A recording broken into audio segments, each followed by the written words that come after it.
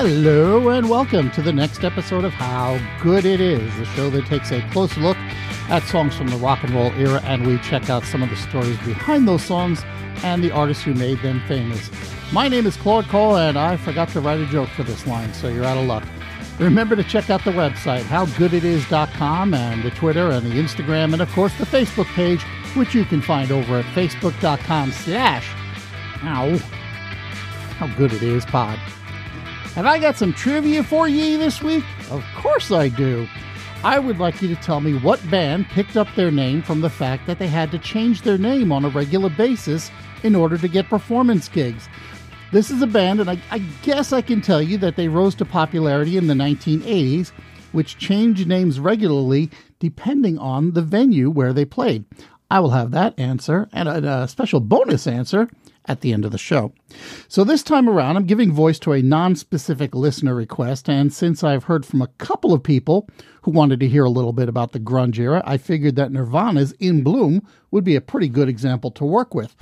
This is because Nirvana, like many groups that suddenly become popular, had some awareness that a lot of their new fans didn't really have a good handle on what they were about. They wouldn't notice that many of the songs had a bit of a dark tone from them from a lyric standpoint, and they were just likely to sing along blindly because the fact is, a lot of Nirvana songs, they're very catchy, they're very hooky. So Kurt Cobain capitalized on that when he wrote In Bloom.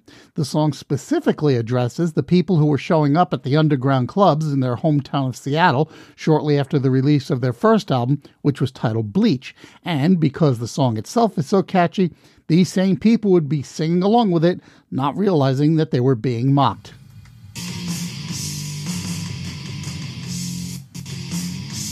Now, when Cobain first wrote the song, bass player Chris Novoselic said that it sounded like a song by the band Bad Brains, meaning it was very hard and very fast.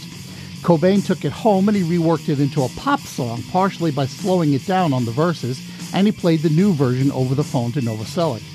Cobain said in an interview that he was influenced by the Pixies when he did the rework on In Bloom, but the album as a whole was meant to sound a little bit more accessible, or, as Cobain put it, less Black Flag and more Iggy Pop/Aerosmith type songwriting.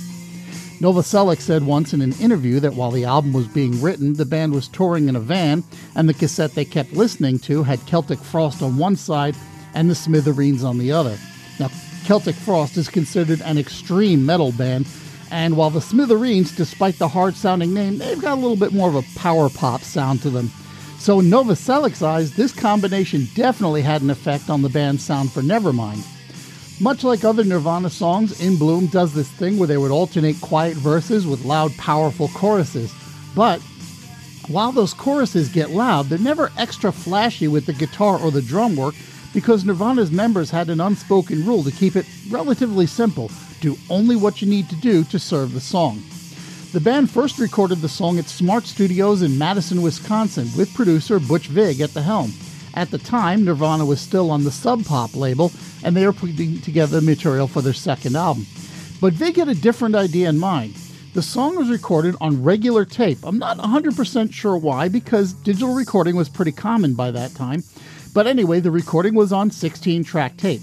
Vig took the tape and with a razor blade and probably a China marker, physically cut out the song's bridge and he tossed it in the trash.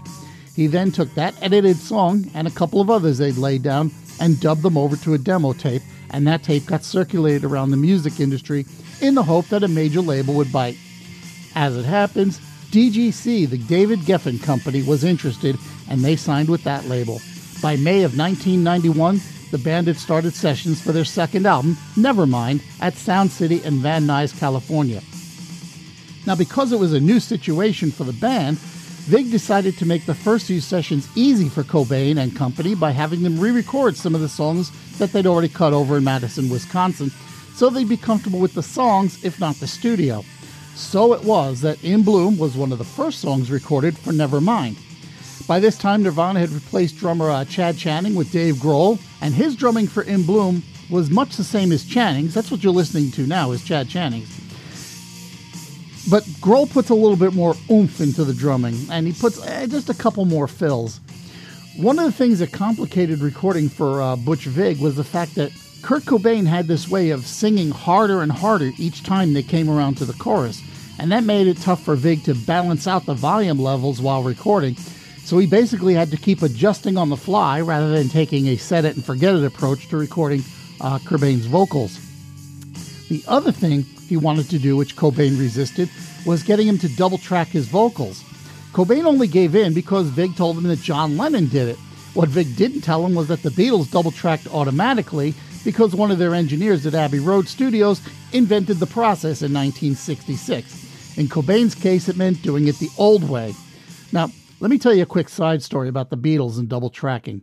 Studio engineer Ken Townsend said, quote, "One night we had been double tracking Paul's voice by sending a track down to the studio via his cans, his headphones, and him singing over his own voice. It was a time-consuming process and a waste of a valuable track on the tape machine. Driving home in the early hours of the morning, I came up with an idea of how this could be done." Now, Townsend then describes the process in some technical detail, which I'm skipping over, but basically it involves taking the output of one tape deck and feeding it back into another deck in order to double the recording automatically. Townsend then said, "I rushed back to work the following morning, tried my idea out, and it worked. I demonstrated it to the Beatles the following evening, and they utilized it frequently from then on."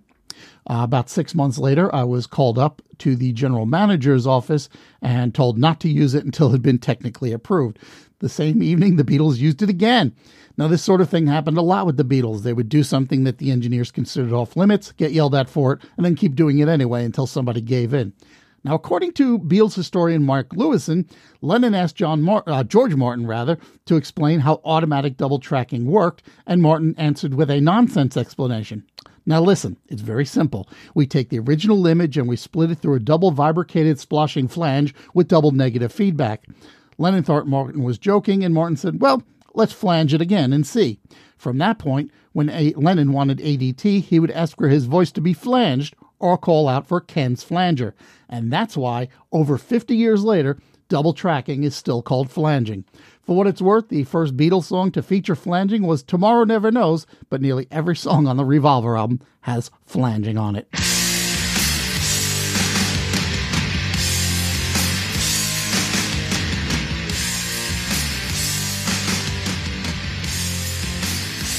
Anyway, after Cobain double-tracked his vocals, Vig took Dave Grohl back into the studio to sing the harmonies on the chorus. This wasn't really Grohl's thing, so he had a little bit of trouble hitting the notes, but he did manage to give Vig what he was looking for. Grohl, in fact, did multiple tracks of the backing harmonies. The band made several videos for the song. The first one uses the Sub Pop version of the song, and it features images of the band walking around the southern end of Manhattan in New York City, interspersed with shots of them playing the song. Now, most of the shots of them playing the song have been manipulated so that they're out of focus, they're sideways, they're upside down, sometimes they look like they're photographic negatives.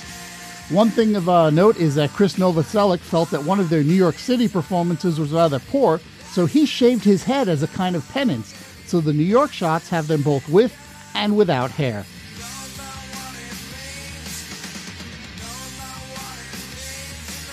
The second video was made to support the release of the song as the fourth single off of Nevermind. But what happened was they ultimately made 3 similar but different videos. They went back to Kevin Kerslake, who had made their videos for Come As You Are and Lithium, to help them with the project. Cobain's first idea involved a little girl born into a Ku Klux Klan family who grows up and realizes how evil they are, but ultimately decided that was a little bit too ambitious for a short video. The next idea is the one they went with.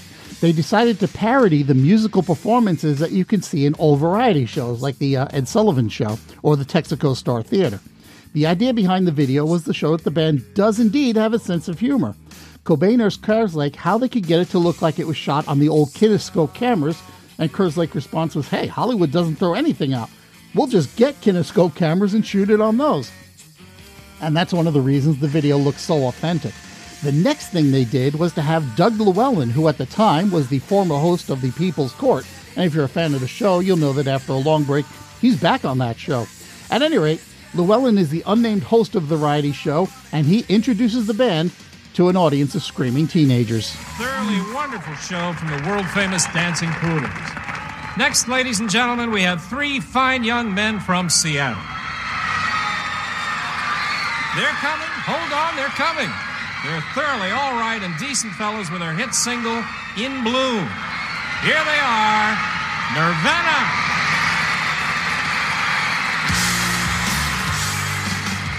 It's even cute down to the point where they have Llewellyn mispronouncing the band's name. The band appears on a cheap set dressed in poorly fitting match suits that might remind you of old Beach Boys performances. Cobain is wearing Buddy Holly-style glasses, and if you look closely, you can see they have real lenses in them, so his vision had to be affected by them, and that probably also accounts for that 1,000-yard stare that he's got going on. Dave Grohl has a blonde wig on, and Novoselic, whose hair had grown back since New York City, cut it short again for the video.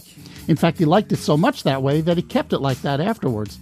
The band plays it absolutely straight at first, with cheesy grins and some nods to the screaming teens, but then as the video progresses, they start destroying the set and their instruments.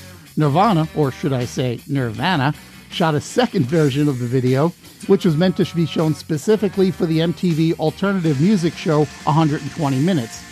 Now in that one, the video is exactly the same, but they're all wearing dresses.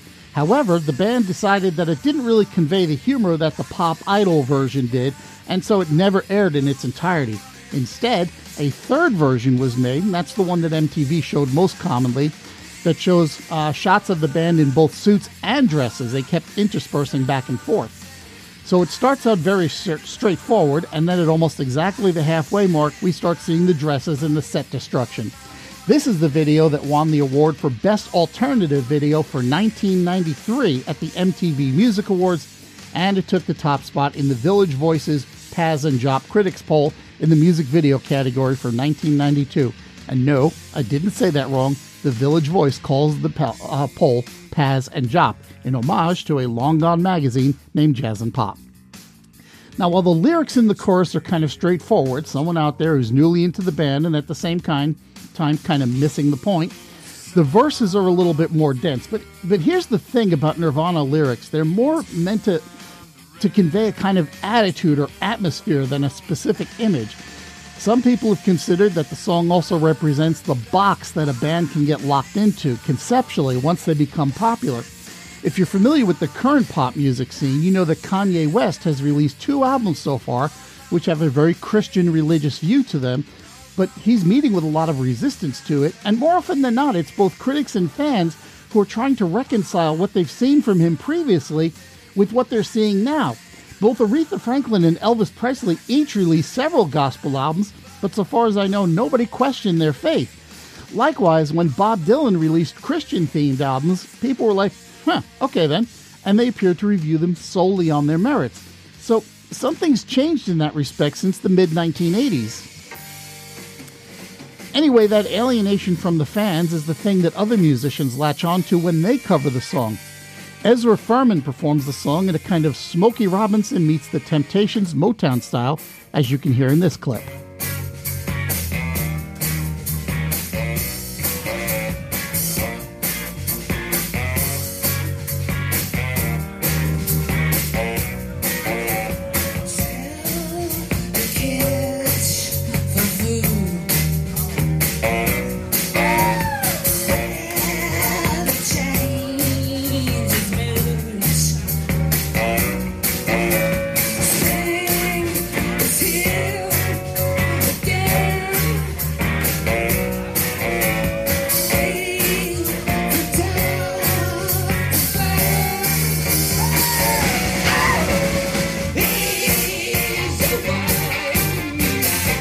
Now, this particular clip was recorded in a club, so you can hear audience noises and such, and the general audio quality isn't awesome, but you get the basic idea.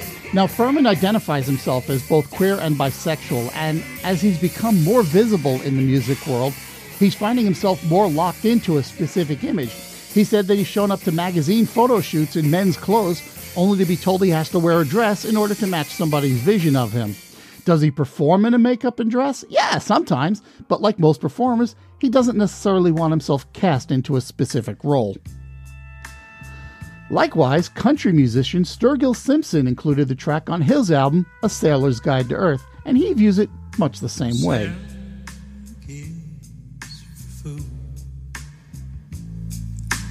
Where the changes move,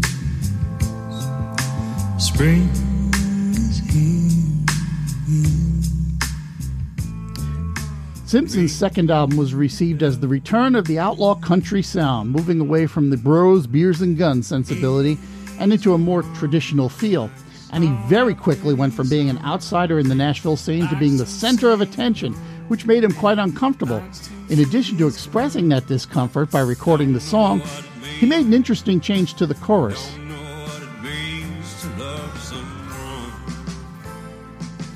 See, it's originally "He knows not what it means when I say ah," but Simpson changed it to "Don't know what it means to love someone."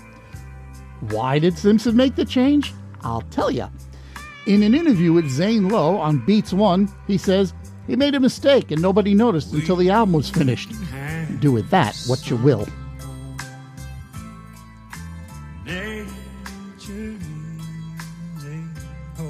And now it's time to answer today's trivia question. Back on page 2, I asked you about the band that had to change names regularly based on the venues that they played in. Let me give you the alternative answer for this one first. In the late 1960s and early 1970s, the band Starbuck hadn't yet broken out with Moonlight Feels Right, so when they were still looking to make it big, they were still playing small venues in the South. But sometimes the places they wanted a specific look and a specific sound for their entertainment. So, leader Bruce Blackman would have the band members dress accordingly, and they would perform under different names depending on the genre of music they were hired to play.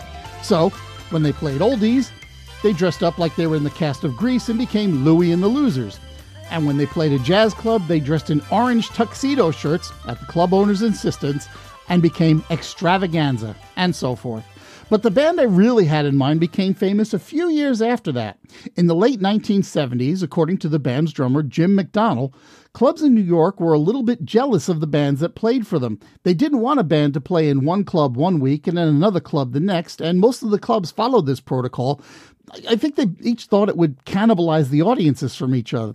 So, this band would call themselves the Tomcats for one club, the Bobcats for another, and the Dead Cats for still another. They basically kept changing the adjective, but left the word cats in order to allow their fans to kind of read between the lines. They kind of liked the word cat because it was a throwback kind of term for a groovy guy. They reasoned that Elvis was the hipster cat, the hillbilly cat rather, so why couldn't they be cool hipster cats too? And one day the band had gone over to England and were nearly out of money when their bass player said they felt like a bunch of stray cats. It suited the way they were feeling at the time, and they really needed a more permanent name, and so it stuck with them.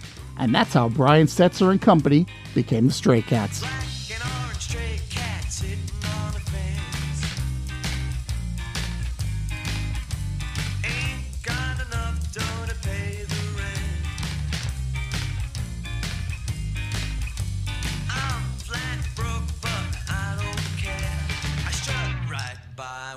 Tail in the air. And that's a full lid on another edition of How Good It Is. I got Peter Brady syndrome going on here. If you're enjoying the show, please take the time to share it with someone and maybe even leave a rating somewhere. If you want to get in touch with the show, well, you can email me at howgoodpodcast@gmail.com, or you can follow the show on Twitter or Instagram at How Good It Is. You can also visit, like, and follow the show's Facebook page at facebook.com/HowGoodItIsPod, or you can check out the show's website, howgooditis.com, where you might find a few extra bits. Thanks, as usual, to Podcast Republic for featuring the show, and next time around, we're going to find out how good it is the first time ever I see your face. Thanks for listening, and I will talk to you next time.